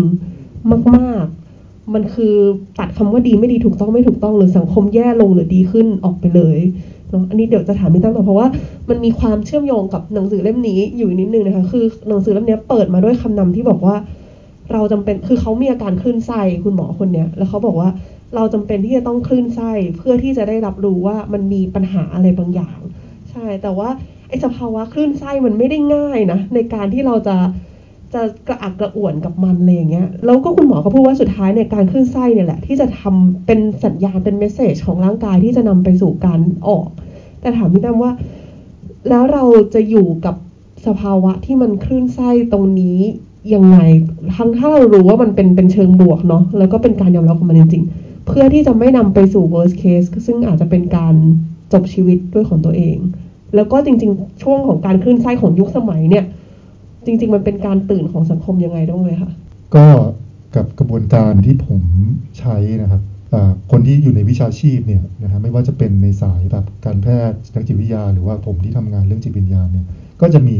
กระบวนการของการพยายามจะช่วยหรือ healing นะฮะในรูปแบบที่ต่างกันนะครับแต่ว่าในส่วนตัวที่ผมใช้เนี่ยนะอย่างน้อยเนี่ยก็คือผมว่าพื้นฐานของการตระหนักรู้นะฮะ self aware การรับฟังอันนี้ก็เป็นแน่นอนนะฮะเป็นเรื่องที่เราต้องมีพื้นที่ในการตระหนักรู้ก่อนใช่ไหมว่าเขารู้สึกยังไงนะฮะแล้วเราเอาคำตัดสินออกเราเอาสิ่งต่างๆเป็นสิ่งที่เราคิดล่วงหน้าเกี่ยวกับโรคนี้เกี่ยวกับคนคนนี้เนี่ยเราต้องเอาออกนะฮะแล้วให้เขาเนี่ยได้แสดงตัวได้พูดนะฮะแล้วผมคิดว่าการที่เรามีเรื่อง naming การมีชื่อให้เขาเนี่ยอันนี้ก็สำคัญมันเป็นการ honor เนาะแน่นอนก็มันอาจจะมีลมอะไรบางอย่างถ้าเกิดว่าเราไปติดชื่อมากเกินไปนะฮะแต่ว่าการ honor ว่าสิ่งที่เขากำลังเผชิญอยู่นะมัน valid สิ่งที่เขาเผชิญอยู่เนี่ยมันเป็นเรื่องที่ต้องให้ความสนใจอ่ะมันต่างจากความเศร้าทั่วไปอะไรแบบนี้ผมคิดว่าอันนี้ก็เป็นเรื่องสำคัญผมคิดว่าพื้นที่ตรงนี้ก็จำเป็นจะต้องมีในทางสังคมด้วยนะฮะการสร้าง awareness ในทางสังคมร่วมกันว่าเราต้องมีพื้นที่ในการรับฟังคือเวลาเรามองเรื่องโรคซึมเศร้าเรามักจะคาดหวังในระดับปัจเจกนะว่าเขาต้องดีขึ้นเขาต้องเทคยาเขาต้องออกกำลังกายเขาต้องเซลฟ์แคร์อะไรแบบนี้โอเคอันนั้นก็เรื่องหนึ่งเนาะทุกคนก็ต้องรับผิดชอบตัวเองนะฮะแต่ว่าเวลาที่เราเริ่มเข้าใจเรื่องกรอบคิดเรื่องเพศนะฮะกรอบคิดเรื่องอำนาจแหล่งที่มาของอำนาจนะฮะแล้วมันมีการกดทับแบบนี้ในสังคมชายเป็นใหญ่สังคมแบบเผด็จการวัฒนธรรมอำนาจนิยมอะไรแบบนี้พวกนี้ผมคิดว่าเป็นเรื่องที่มันจะช่วยรีลีสเยอะมากเลยว่าเฮ้ยกูไม่จำเป็นจะต้องอยู่ในวิธีคิดแบบนี้ก็ได้นี่หว่ากูไม่ต้องรู้สึกผิดไม่ต้องรู้สึกกิ้วกับการที่กูแบบไม่เชื่อฟังพ่อแม่ก็ได้นี่หว่าคิดว่าพื้นที่แบบนี้แหละครับมันเป็นพื้นที่ที่สำคัญที่จะช่วยปลดปล่อยพลังงานของมนุษย์คนหนึ่งที่ยังอยากที่จะมีตัวตนอยากที่มีคุณค่าอยากที่จะมีการยอมรับอยากที่จะมีศักดิ์ศรีอะไรบางอย่างในตัวเองซึ่งผมคิดว่าส่วนหนึ่งของโรคซึมเศร้าเนาะมันก็เป็นสภาวะที่สามารถจะวิเคราะห์ในเชิงอำนาจแบบนี้ได้ด้วยครับ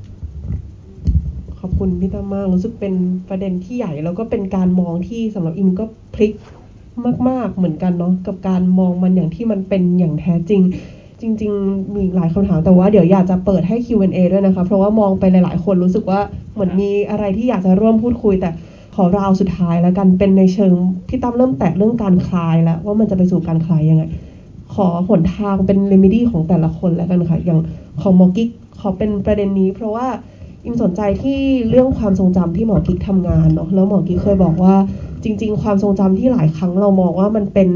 อะไรที่มันอยู่กับที่มากเลยมันนิ่งความทรงจำมันก็ควรจะเป็นอย่างนั้นสิแต่ว่าอย่างในสารคดีถ้าหลายคนดูกันนะคะอย่างมินนี่เองก็บอกว่าการที่เขาได้กลับไปทบทวนเรื่องราวชีวิตตัวเองเนี่ยบางครั้งกลับค้นพบว่าเฮ้ยไอสิ่งที่เราเคยเข้าใจว่ามันเป็นอย่างนั้นเช่นพ่อแม่ไม่รักกลับไปเปิดตู้เสื้อผ้ากลับค้นพบความทรงจำอีกแบบหนึ่งไอการทบทวนชีวิตตัวเองไลฟ์รีวิวอะไรพวกนี้ค่ะหมอกิ๊กมันส่งผลต่อจะเรียกว่าในระดับชีววิทยาหรือต่อ mentality ของเราได้ยังไงบ้างไหมคะเรื่องนี้ผมเคยมีมุมมองเรื่องความทรงจำว่าเหมือนเป็นแค่กล่องเมมโมรีดีๆที่เราจะเปิดขึ้นมาดูเมื่อไหร่ก็ได้อย่างเงี้ยครับแต่ว่าพอไปเรียนรู้เรื่องสมองเนี่ยมันจะกลายเป็นว่าความทรงจำเนี่ยคือสิ่งที่ทำให้เรามี identity จริงๆแล้วเขาเปรียบเทียบเหมือนกับเรือที่มันมีเรื่องนึงที่เขาเป็นผมจำไม่ได้ว่าใครพูดถึงเรื่องนี้ว่าถ้าเรือลำนึงมันแล่นไปแล้วเราเปลี่ยนไม้ของเรือนั้นทีละแผ่นแล้วสุดท้ายเนี่ยแผ่นไม้มันถูกเปลี่ยนไปจนหมดแต่เรือมันจะเป็นเรือลำเดิมได้ยังไง มันอันนี้คือ memory ก็คือสิ่งที่ carry เราไปข้างหน้าแม้ว่าตัวเราจะเปลี่ยนไปหมดแล้วแต่เนี่ยมันคือทำให้เราเป็นเราจนถึงวันสุดท้ายตั้งแต่วันแรกจนถึงวันสุดท้ายตัว memory เนี่ยมันยังมีหน้าที่สำคัญเพราะว่าเราพูดถึงข้อจำกัดของสมองนะครับว่าเพราะว่าเราไม่มีความสามารถในการที่จะ process ข้อมูลทั้งหมดเนี่ยเราก็ต้อง process ภายใต้สิ่งที่เรารู้มาในอดีตนั่นหมายความว่าความทรงจำของเราไม่ได้มีหน้าที่แค่เป็นที่บันทึกแต่ยังเป็นที่เอาไว้ประมวลสิ่งที่เกิดขึ้นในปัจจุบันและพยากรณ์สิ่งที่จะเกิดขึ้นในอนาคตภายใต้เลนส์ของความทรงจำสิ่งที่เรามีและสิ่งที่เรานึกและสิ่งที่เราจะทำต่อไปเนี่ยมันเป็นผลพวงของความทรงจำของเราทั้งนั้น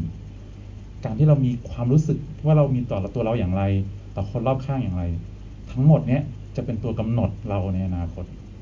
ซึ่งมันเป็นผ่าน narrative เนี่ยครับส่วนกระบวนการของการแก้ narrative เนี่ยคือมันไม่เคยมีคอนเซ็ปต์ของเรื่อง pharmacology อะไรทั้งนั้นนะครับอันนี้เราตัดไปก่อนแล้วกันเนาะคือผมไม่ได้บอกว่า depression ไม่ต้องใช้สารเคมีนะครับเพราะว่ามันก็มีบางกรณีที่แบบว่าติดลมแบบต้องเหมือน reboot จริงๆอ่ะก็จำเป็นครับแต่ว่ามันไม่ใช่ the end of the story แน่นอนครับเพราะว่าเรื่องของกระบวนการในทางวิทยาศาสตร์นี่มีพิสูจน์มามากมายว่าถ้าจะแก้ไขนะครับเหมือนหนังเรื่อง Inception เลยคือต้อง revoke ความทรงจำขึ้นมาก่อนแล้วถึงจะ edit ได้และความทรงจำของเราก็ไม่ใช่เป็นความทรงจำที่เป็น passive process ด้วยก็คือไม่ใช่สิ่งที่เคยเกิดขึ้นแล้วเราแค่ไปมองทุกครั้งที่เราคิดถึงความทรงจำเรากำลังเขียนมันขึ้นมาใหม่ทุกครั้ง เพราะฉะนั้นจริงๆความทรงจำนี่เขามีการพิสูจน์ว่าถ้าเราถามความทรงจำของเราไปเรื่อยๆหลายปีมันไม่เคยเหมือนเดิมมันผ่านมุมมองที่เรามีต่อความทรงจำในปัจจุบันที่เราคิดว่ามันคือความทรงจำที่ถูกต้องมันไม่เคยมีอะไรถูกต้องครับมันมีปรากฏการณ์ที่เรียกว่า false memory เต็มไปหมดเต็มไปหมดและตีสิผมก็ทำเรื่อง false memory ด้วยก็คือความทรงจำเรามันไม่เคยมันคือสิ่งถูกสร้างแล้วมันมีผลต่อไบโอจริงๆอย่างในหนังนะผมอ้างอิงในหนังแล้วกันผมคิดว่าอันนี้ยังไม่มีตัวอย่างของผู้สูงอายุที่ผู้สูงอายุมากๆนะครับที่เขาจริงๆไม่ได้มีวี่แววว่าเขาจะมี depression เลยอยู่ๆถ้าเขาไม่สบายนะครับอุบัติเหตุหรือเปล่าเขาเกิดอาการของ depression ขึ้นมาเลย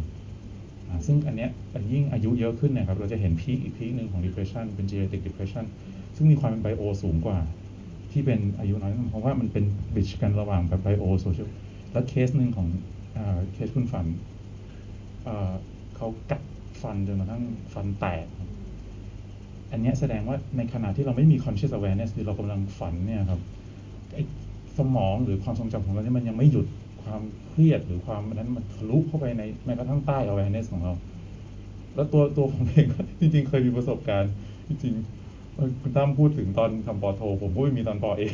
ผมรู้สึกว่าในการเข้าไปเรียนเนี่ยมันมีผลเหมือนกันนะผมไม่เคยคิดว่าผมจะมีเข้าไปใกล้จุดนั้นนะครับแต่ผมรู้สึกได้ว่ามันเข้ามาในฝันผมเว้ยมันเข้ามาได้อยู่เหมือนกันนะอะไรเงี้ยแต่ทั้งที่เราคิดว่าเราปิดไปแล้วนะครับสุดท้ายไม่มีอะไรนะแต่ผมรู้สึกว่าแบบ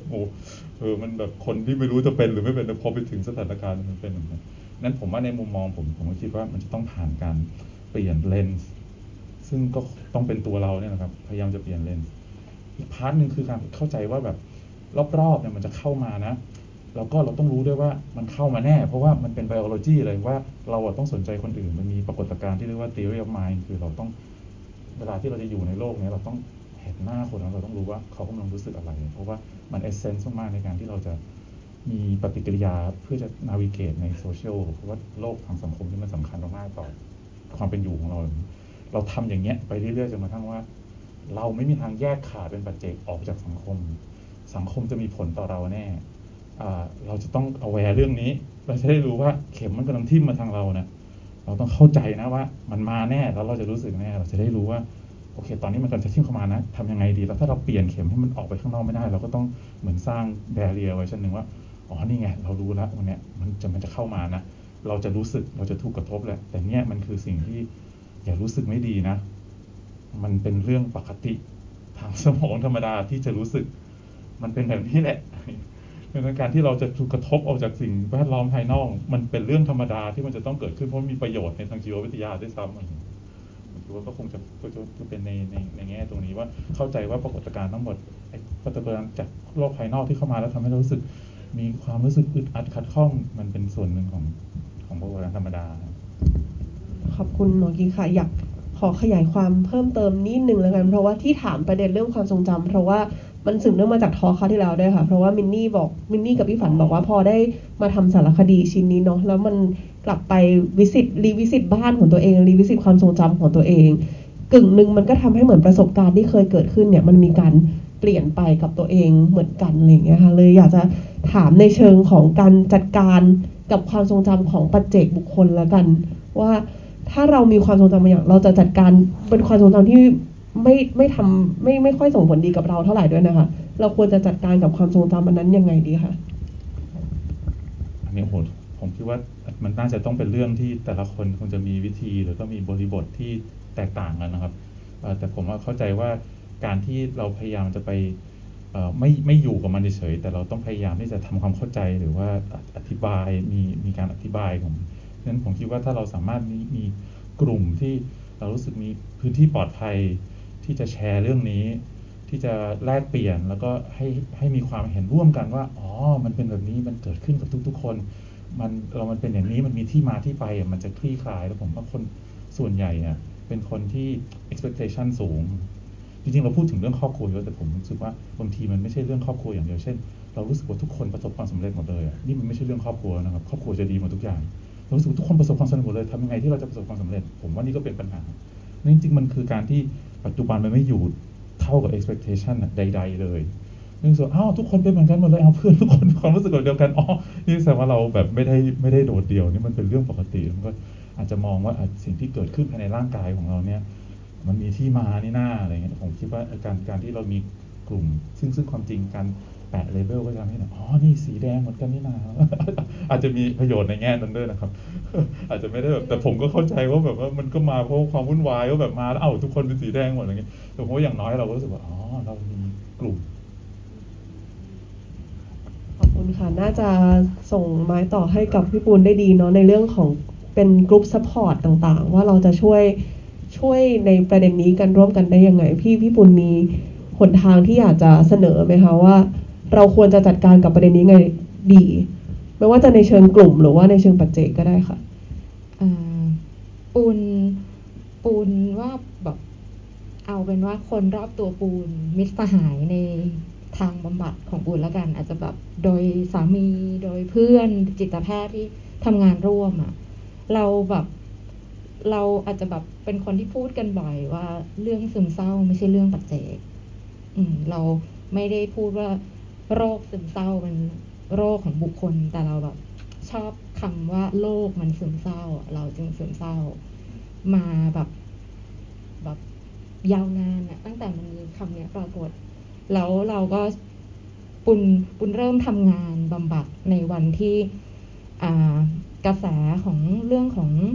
สารเคมีในสมองมันยังไม่ฮิตมันเพิ่งเข้ามาในประเทศไทยแล้วเราก็พูดว่ามันเหมือน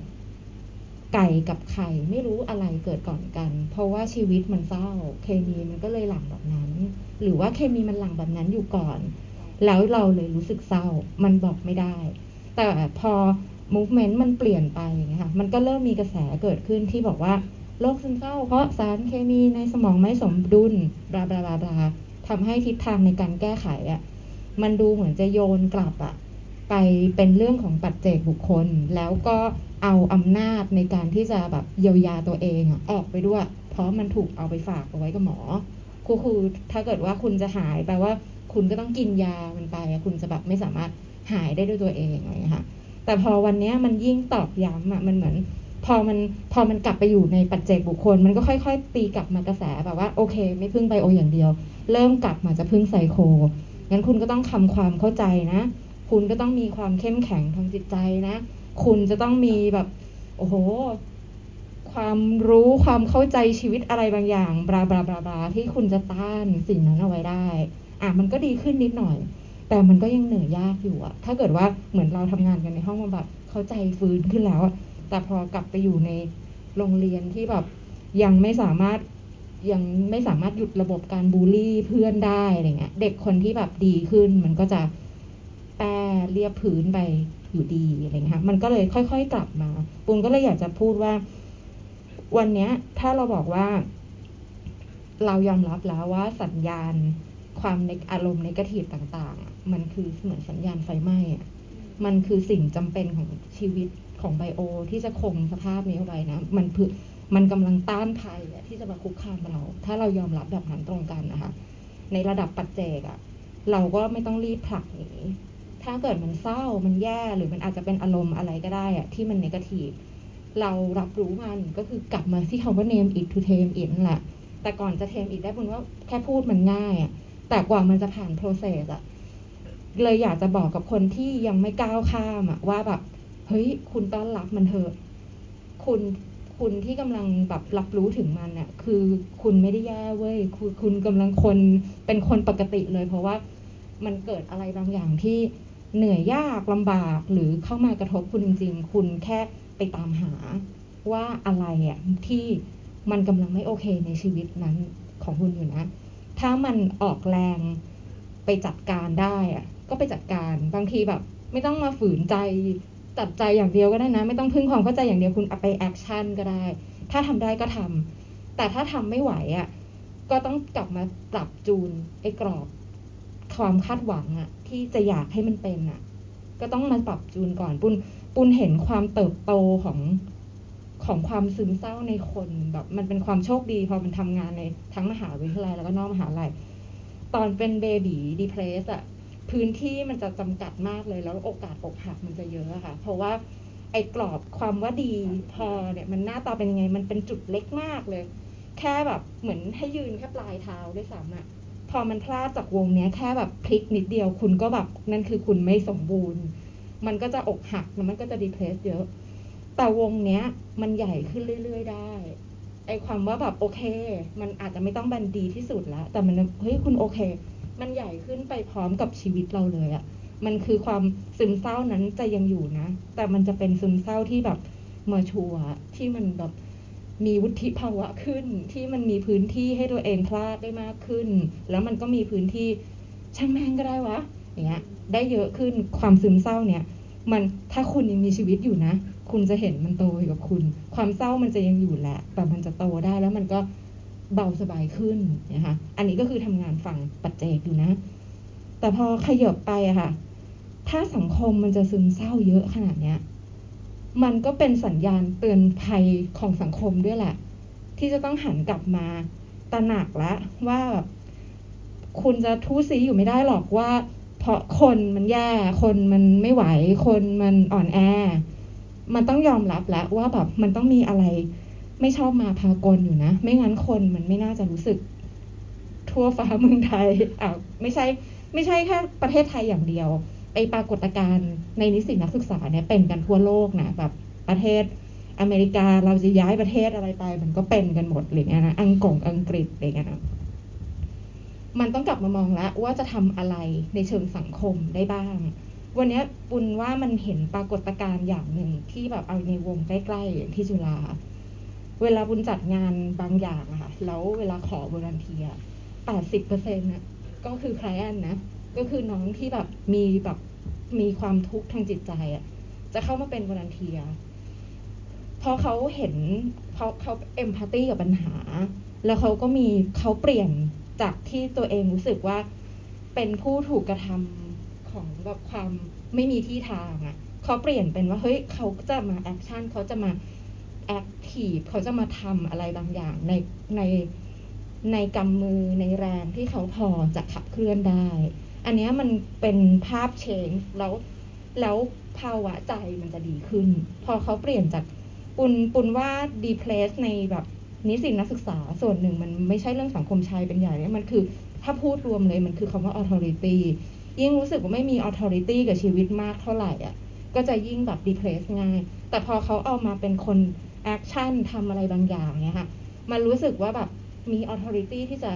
อย่างน้อยก็แค่ voice อย่างน้อยก็คือได้ขับเคลื่อนบ้างอ่ะแม้เพียงเสี้ยวส่วนนิดหน่อยอ่ะมันก็จะเคลื่อนใจเขาด้วย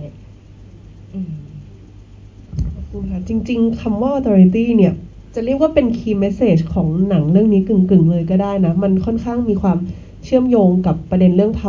powerless ของสังคมอยู่ใช่ไหมคะเพราะว่าหลายครั้งถ้าสมมติว่าเรามองว่ามันเป็นเรื่องของพันธุกรรมสารเคมีในสมองหลายครั้งมันก็รู้สึก powerless เหมือนกันนะแบบ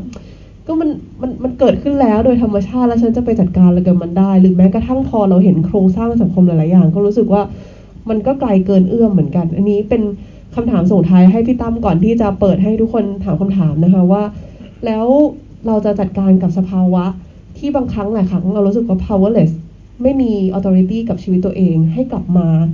รู้สึกถึง power บางอย่างในตัวเราได้ยังไงบ้างไหมคะพี่ตั้ม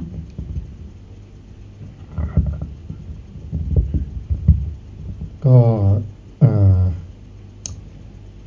จริงๆก็ทุกคนก็ตอบกันคนละนิดคนละหน่อยแล้วนะครับแต่ว่าก็คิดว่า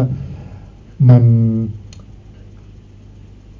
คือสังคมมันก็ตอนนี้มันก็พยายามจะทำให้เรารู้สึก powerless อยู่จริงๆแล้วนะครับแล้วก็ผมคิดว่าไม่รู้นะตอนช่วงนี้มันก็มีความตื่นตัวกับเรื่องนี้เยอะมากๆอยู่แล้วนะฮะแล้วก็ผมคิดว่าเอาจริงๆแล้วเนี่ยการที่เราได้มาสนทนากันเรื่องนี้นะฮะในลักษณะนี้เนี่ยมันก็เหมือนเรากำลังเป็นคนที่สร้างความเปลี่ยนแปลงนั้นอยู่ด้วยตัวมันเองอยู่แล้วนะการที่เรามี awareness เนี่ยผมคิดว่าคำนี้เป็นเรื่องที่สำคัญมากนะครับการตระหนักรู้การฟังการรับรู้ปัญหาแม้ว่ามันจะไม่มีทางออกตอนนี้นะแต่ว่าผมคิดว่าอันเนี้ยมันคือพื้นที่ของสติปัญญานะครับแล้วก็การที่เราอยู่ตรงนี้ด้วยกันนะฮะไม่ว่าคุณจะเป็นโรคซึมเศร้าหรือไม่เป็นเนี่ยผมคิดว่าการที่เรารับรู้มวลอันนี้ด้วยกันเนี่ยอันเนี้ยคือสิ่งที่เป็นความหวังในตัวมันเองผมไม่ได้มองเรื่องการเยียวยาด้วยซ้ำนะบางทีไม่ได้มองเรื่องว่ามันจะต้องหายไปหรือว่าเราจะมีสังคมที่เปอร์เซ็นต์โรคซึมเศร้าลดลงหรืออะไรแบบนี้แต่ผมคิดว่ามันเป็นปรากฏการณ์ที่มันจำเป็นจะต้องมีawareness จะต้องมี presence บางอย่างที่เรารับรู้สิ่งเหล่านี้แล้วก็เราก็เป็นในขณะที่เราเป็นเจเนอเรชันที่อาจจะไม่เคยเจอเรื่องนี้เยอะขนาดนี้มาก่อนใช่ป่ะขณะเดียวกันผมคิดว่าทุกคนก็กำลังเป็นไพโอเนียร์นะเป็นไพโอเนียร์ที่กำลังเหมือนกับช่วยกันดูช่วยกันรับรู้ช่วยกันแชร์ประสบการณ์ว่าเราจะดีลกับสิ่งเหล่านี้ยังไงนะครับผมคิดว่าไม่รู้นะหลายๆอย่างผมอยากจะนำเสนอในแง่ที่ว่ามันไม่มีใครมีคำตอบแล้วก็ไม่มีใครที่จะมีทางออกกับเรื่องนี้นะฮะแต่ว่าเราสามารถที่จะตระหนักรู้กับมันได้นะฮะแล้วก็นั่นแหละคือสิ่งที่สำคัญมากๆโอ้รู้สึกจริงๆเท้าความไปสัปดาห์ที่แล้วพื้นที่เดียวกันเลย space นี้เลยคำว่า awareness คือ landing message สุดท้ายที่ได้จากทอคราวที่แล้วเหมือนกันทั้งจากมินนี่พี่ฝันหรือแม้กระทั่งถ้าดูในสารคดีแม่นีก็จะพูดเรื่องนี้เรื่องการกลับมารู้ตัวว่าเราต้องการอะไรกลับมาเชื่อมโยงแล้วก็ชัดเจนกับความรู้สึกของตัวเองอย่างแท้จริงอย่างที่พี่ตั้มบอกคือมันคงไม่ได้มีโซลูชันหรือหนทางเดียวในการที่จะเรียกว่าจัดการควบคุมสิ่งนี้ให้ได้แต่ว่ามันน่าสนใจดีที่ landing message ของหลายคนเป็นคำว่า awareness คือการกลับมารู้ตัวกับตัวเองอีกครั้งนะคะ